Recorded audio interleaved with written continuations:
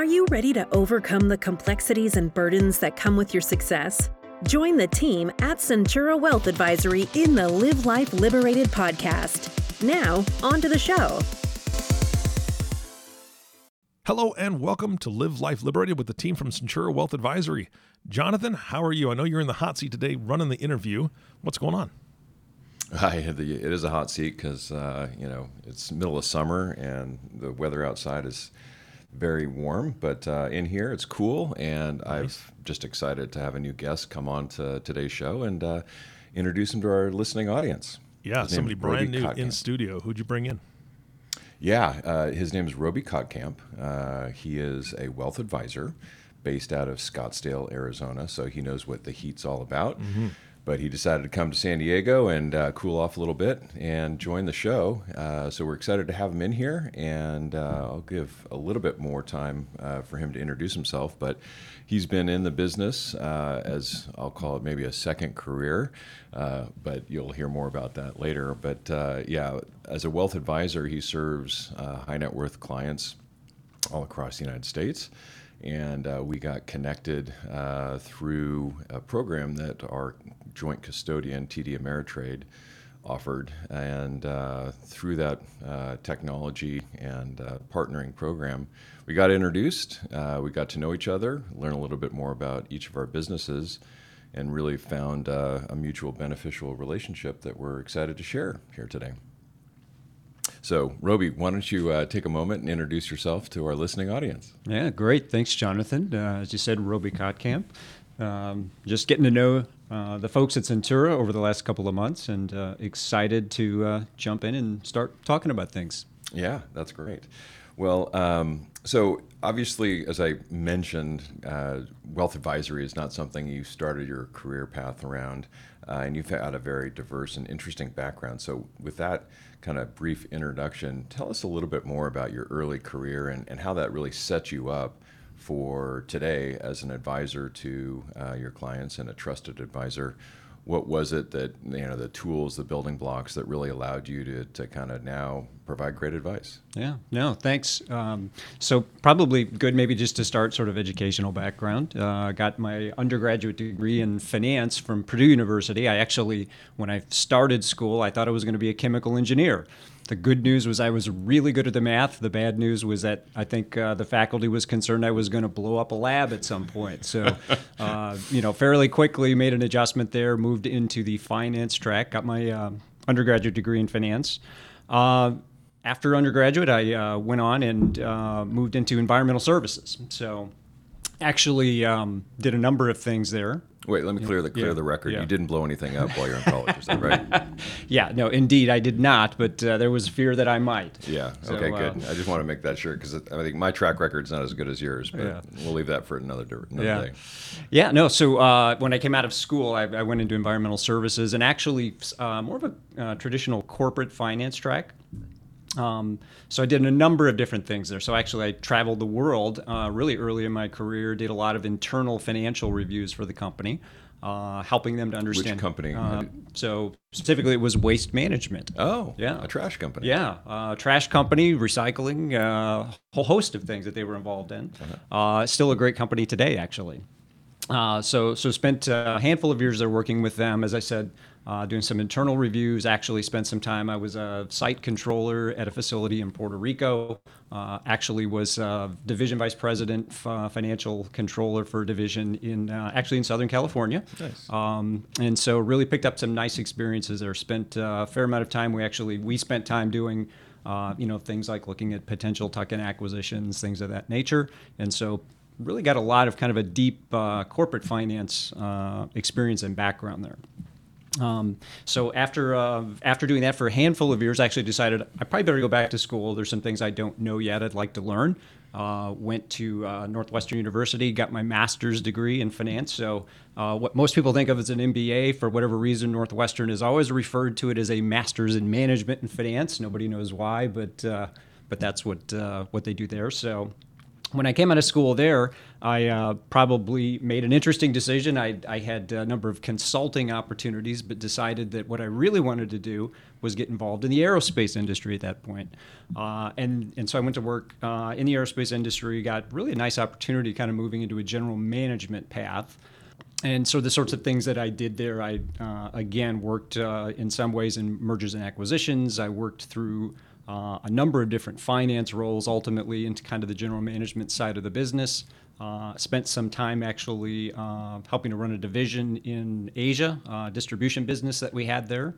And then ultimately sort of the final experience that I had there in the environmental services business, I was actually running a program management function for one of the larger divisions there in our aerospace division. So how did all that get to giving you the tools to become an advisor? Yeah, so here's what was interesting. So, as I thought back to the sort of the beginning of my career, and what did I really think I was going to do when I was in undergrad? And as I thought about that, it was like, I always really sort of enjoyed the personal financial aspects of that. And as I developed my career, I had this knack. I was just reasonably good at kind of managing investments, spent a fair amount of time helping family members, friends, thinking through, what are good ways that you should manage your investments, how should you manage your taxes, and really sort of always had a passion around that. So even as I was deeply involved in kind of 80-hour-a-week corporate career, I still managed to find time on weekends and nights and whatever to kind of help family and friends.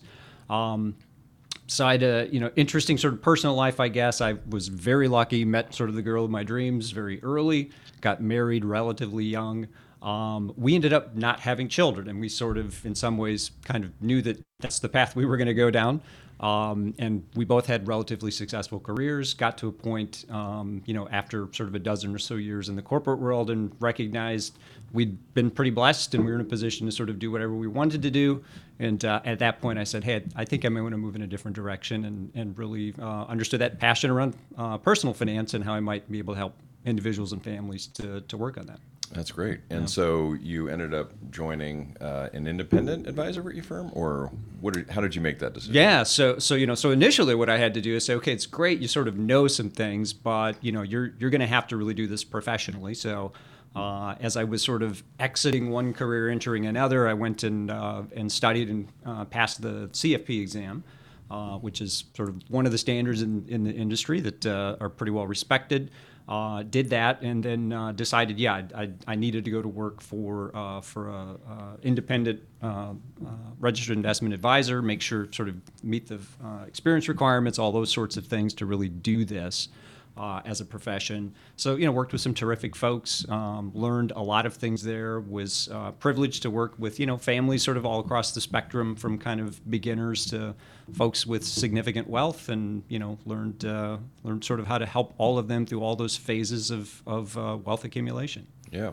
So somewhere along the path, you decided you got a bug to do your own deal, start your own business. And what was the impetus, or why did you choose to go down that path versus just sticking it out? Yeah, so interestingly, after I'd sort of spent some time at the RIA and picked up a lot of good experiences, my wife and I, this sort of short version of the story, I guess. My wife and I, we're both experiencing some issues within the family that we just needed to deal with, and it became important just to step away for a little bit. And it really sort of put us in a position that over a number of months we could really evaluate, hey, what do you really want to do long term, once we'd sort of navigated our way through the personal issues. And as I thought through that, I said, I've developed some pretty specific ideas of how I think I might like to help folks.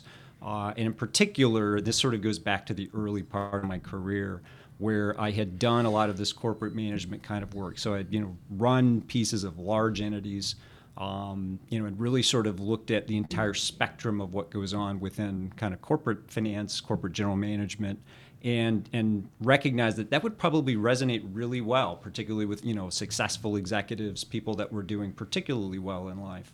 And I had a view or a vision of how I wanted to serve that set of people. And so initially I said, look, I'm going to kind of start from scratch here, and I'm really going to make myself known as sort of more of a consultant initially.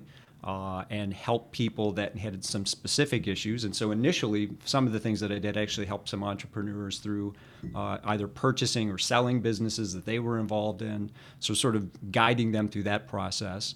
And as they got comfortable and pretty happy with some of those things, people started to ask, "Hey, I know you were doing RIA work. Is that can you continue to do that? Can you help me with those things?" And over the last few years, that's really just sort of exploded as more and more people have said, "Love what you're doing. Want you to help me. Want you to help my friends." And so it's really been a terrific experience. Yeah, no, it's great when you start doing good work. It kind of just the word gets out and becomes a good positive cycle in terms of generating new business. So Right. I love how you have a very kind of focused niche, so to speak, in terms of helping successful executives and business owners, very similar to those who we like to serve. And so you started your own business. Basically, as an independent, you can make a lot of decisions, determine what services you want to offer, and been doing that for 5 years, right? Yeah, thereabouts. Yeah. So obviously, at some point, you got to a position where you figured you had some pain. Yet, as running a business and trying to grow it, you started running into some constraints. So tell us a little bit about what those were, and then what caused you to say, "Hey, I gotta change something here, and if I really want to achieve where I'm going." Yeah, so it was the best possible problem to have. Is that the number one issue that I had really was capacity constraints, and so the way in which I was running the business was working very well for clients. Clients were extremely happy with it. But what I was finding was that, look, there are lots of individuals and families that would like to get in the door, and it was just becoming more and more difficult to say yes, which is not a problem that you want to have in any business. You want to always be able to say yes. And so as I thought about that, there are a couple of options. You can go hire a lot of folks. You can sort of try to build out capability from scratch. And that's attractive in a lot of ways, but it also comes with a lot of pain. That's a road with a lot of learnings. And so as I looked at the different options that were available, it became clear that the best solution might be to find a firm that already built out some of those capabilities, and that specifically we're already demonstrating some of the same processes, tools, capabilities that I feel like I was demonstrating with my clients. So there would be sort of a seamless, how do we kind of get together, join forces, get to that kind of 1 + 1 = 4 sort of formulation. Right.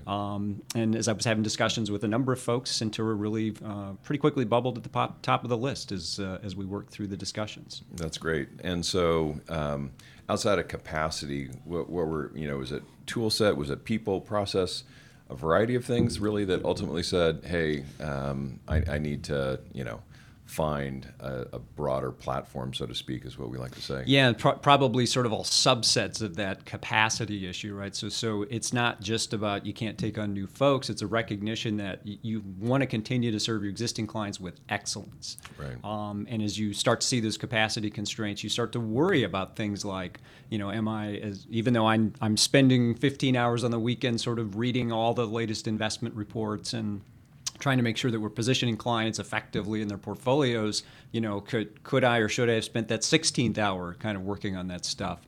And what you recognize is that, look, there are folks that specialize in doing those things. And so identifying those core skills that need to be part of your business and saying, look, if there are folks that are doing this as well or better than you are, and as we kind of sort of work in concert to create that additional capacity, that's really, really important. So I think it's that kind of quality of service was really becoming critical. Yeah, I get that totally.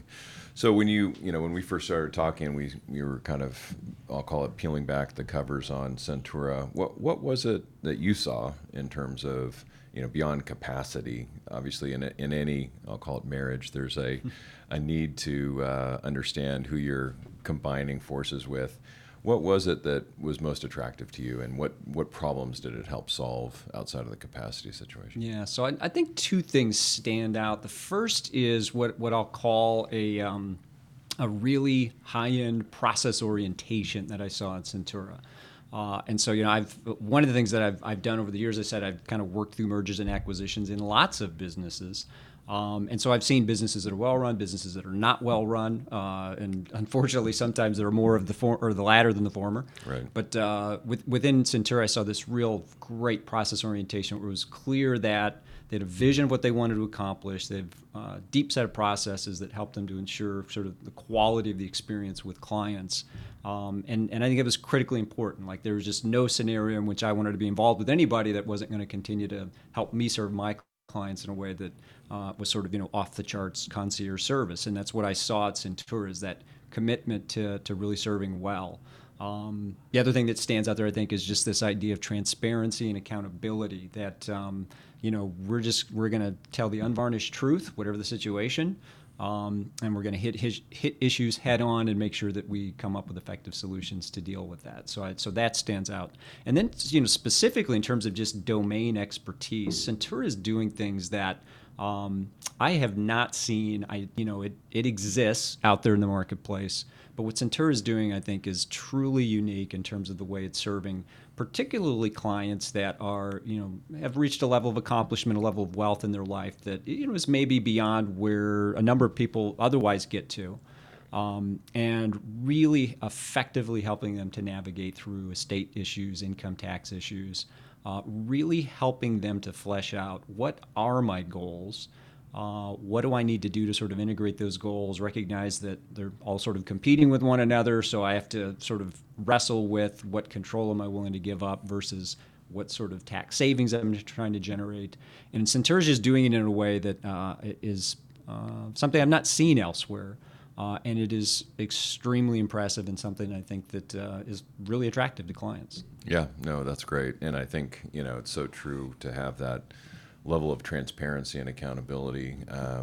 All too often professional services firms are, they say they're a service firm, but in reality, when it comes down to it, most people get dissatisfied with their current provider because they're not getting serviced. Right. And having the team, the culture, the people, and the process to be able to service people well, knowing that they're well taken care of and they can trust in their team, is something that really stands out, and people love the relationship. They build a bond that they don't want to let go of. Absolutely. So a little bit more about yourself, because when I started to get to know you, I was deeply impressed with. You said you had achieved a level of success in your career where you were able to kind of think differently about needs and what you wanted to accomplish, what legacy you wanted to leave here while you were still on this planet. So tell us a little bit more about your philanthropic, interests and pursuits, because I think that is something that I've seen about you that is truly very unique and well aligned with who we are and where we like to take our clients. Right. No, thanks for that. I always feel it's always a little bit awkward, I think, to talk about your philanthropic endeavors, but I'm happy to do that. I'd say simply, my wife and I, both come from a background where, we've viewed, look, we're in a pretty lucky place in life. We were born kind of, with all of our limbs and all of our mental faculties. And we're just really pretty lucky, pretty blessed to be where we're at in life. And we were taught that by our parents and sort of carried that on. And as we've, as I said, we got married young. We've been together a lot of years. We sort of developed a vision together that says, look, you ought not to take that kind of good fortune for granted. And to the extent that you're able to do it, you ought to reach out and help those around you that are in need. And there are clearly lots of needs. That's evolved for us over time. We've done a lot of kind of travel around the world. Without question, within the last few years in the U.S., I think we've all really developed a deeper appreciation of some of the needs, some of the issues that we need to work on as a society. But we developed some of that just from some of our world travels. I mean, we have seen real poverty and real need. And so we just came to the conclusion that given that, and this is sort of an important point, I think, that I mentioned earlier, my wife and I did not have children. And so to the extent that there's not really a direct family to leave a legacy to, we really just asked ourselves the question, why do we have this money? Why us? Why did it fall into our hands? Obviously, we worked hard, but to some extent, anybody that says that, look, there's not a fair amount of luck, fair amount of just, good fortune along the way is probably kidding themselves. And so, we concluded that well, maybe we have it because we have the ability, given sort of the lack of a family to leave a legacy to, that we can do more on the charitable front. And so we just continue to sort of develop that. We've committed ourselves that, to the extent that we maybe would prefer not to have Uncle Sam get more than his fair share, we'll use charity to kind of fulfill that desire that we have to really, truly leave an impact in society and in a way that makes a difference. That's fantastic. Is there any one cause or one area that you're more than others in terms of passion or excitement around? Yeah, so broadly speaking, I guess I would say we have historically focused our efforts a little bit outside of the U.S., and some of that's just been driven by, as we've traveled the world and seen some real needs, we've wanted to try to alleviate hunger and poverty, make sure there's clean water, things of that nature. Those really have been a focus. Candidly, within the last couple of years, I think we've started to take a harder look at the needs right here at home. And, we're starting to develop some specific charities and causes that we want to support here at home. That's fantastic. Yeah. That's fantastic. So when it comes to serving clients, obviously you're going from hey, I have to do everything, to joining a firm where there's actually a team-based approach. So, tell us in terms of how you see your service model evolving. What was it, or what is it about this team model that you think is effective and beneficial for your clients, given that for some, they just had one number to call. Right. And they probably still will keep your number in their speed dial, but what is it about our way of servicing that you think really helps deliver that same level of quality of service? Yeah, so as a generalization, whether or not we're talking about Centura, I think there's this idea that you want to kind of do that which only you can do as somebody that has some skills in the marketplace, and so really being able to leverage a team period that can do some of the things that maybe there are 2 or 3 people that can do this. It doesn't need to be me doing this task. So I think as a generalization, that's true. What I saw at Centura, again, point I alluded to earlier maybe, is the process orientation, where when you start to get to know Centura from the inside, you really see that there is not anything haphazard or accidental about what happens internally. That terrific leadership team combined with really terrific associates that understand, participate actively in understanding sort of the vision of the organization, and really doing a great job of defining what those individual roles ought to look like so that everybody understands the value they contribute. And so when you see that actually in practice, it's different than it's just a voice on the other end of the line, a number I call, and I hope that they do what I asked them to do, which is, sometimes your experience at the cable company or with the IRS or whatever. At Centura, there's this real sense of that when the call gets answered, that the person on the other end of the line has already thought about, how should this interaction go, and they're going to make sure it's a really quality experience. So in terms of Centura specific, I think just seeing that process orientation, that kind of passion, commitment to excellence in terms of serving clients really has given me, just a great sense of comfort about, I know going forward my clients are going to have a terrific experience. I assume most of my clients would say Roby's a really great guy, but I'm sure they would. But every once in a while they probably think, it would be great if I just had another person to kind of talk to, like, look, I need you to send me a couple of dollars out of my account today. Can I just hand that to somebody? And so feeling really confident about Centura's ability to handle those really critical, tactical, day-to-day activities. Yeah, and I think the other broader picture of it is, professional services firm, we always think about our goal as a company, which is to create a sustainable organization. And when you're trying to do everything yourself, at some point your client's going to look you in the eye and say, well, what happens if you get hit by a bus, right? And so having the team, the resources, and the people around to make sure that their interests will always be served over time and hopefully over generations, having that infrastructure in place is really something that goes back to just serving your client well and putting their interests ahead of your own personal interests. Right. So I think that definitely resonates with our purpose and mission in life here at Centura. And with that, I think we can kind of close out the show, because we were really here to give people who don't know you a chance to learn a little bit more about you. And hopefully for others that are listening in, you will have an opportunity to work with Roby at some point down the road. He is based in Scottsdale, but serves clients all across the United States and has quite a few up in Northern California, I believe.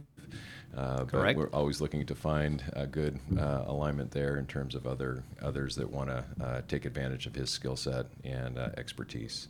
So with that, Eric, I appreciate your hosting us today and taking us through this fun and exciting podcast, and want to turn it over to you again.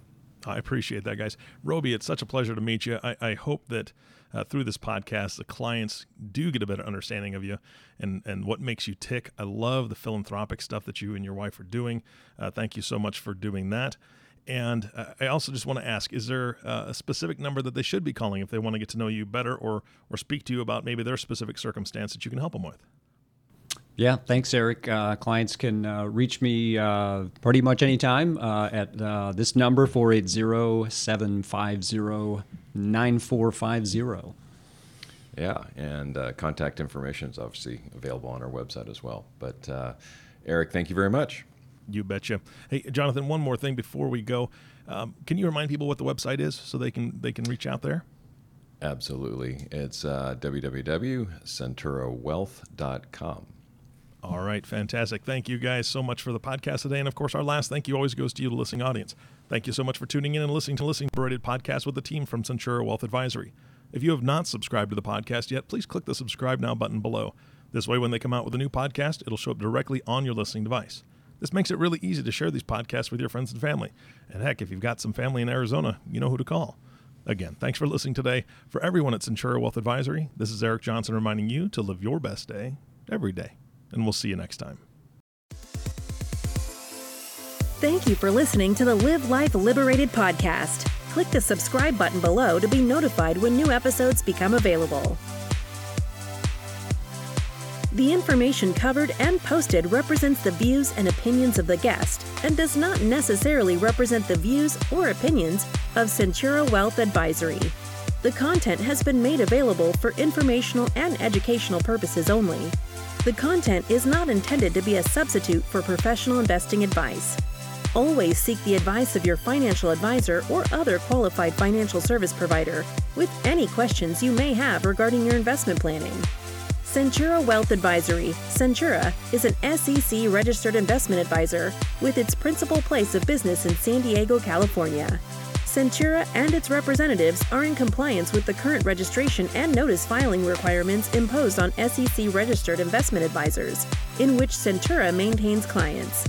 Centura may only transact business in those states in which it is notice filed or qualifies for an exemption or exclusion from notice filing requirements. Past performance is no guarantee of future results. Tax relief varies based on client circumstances, and all clients do not achieve the same results.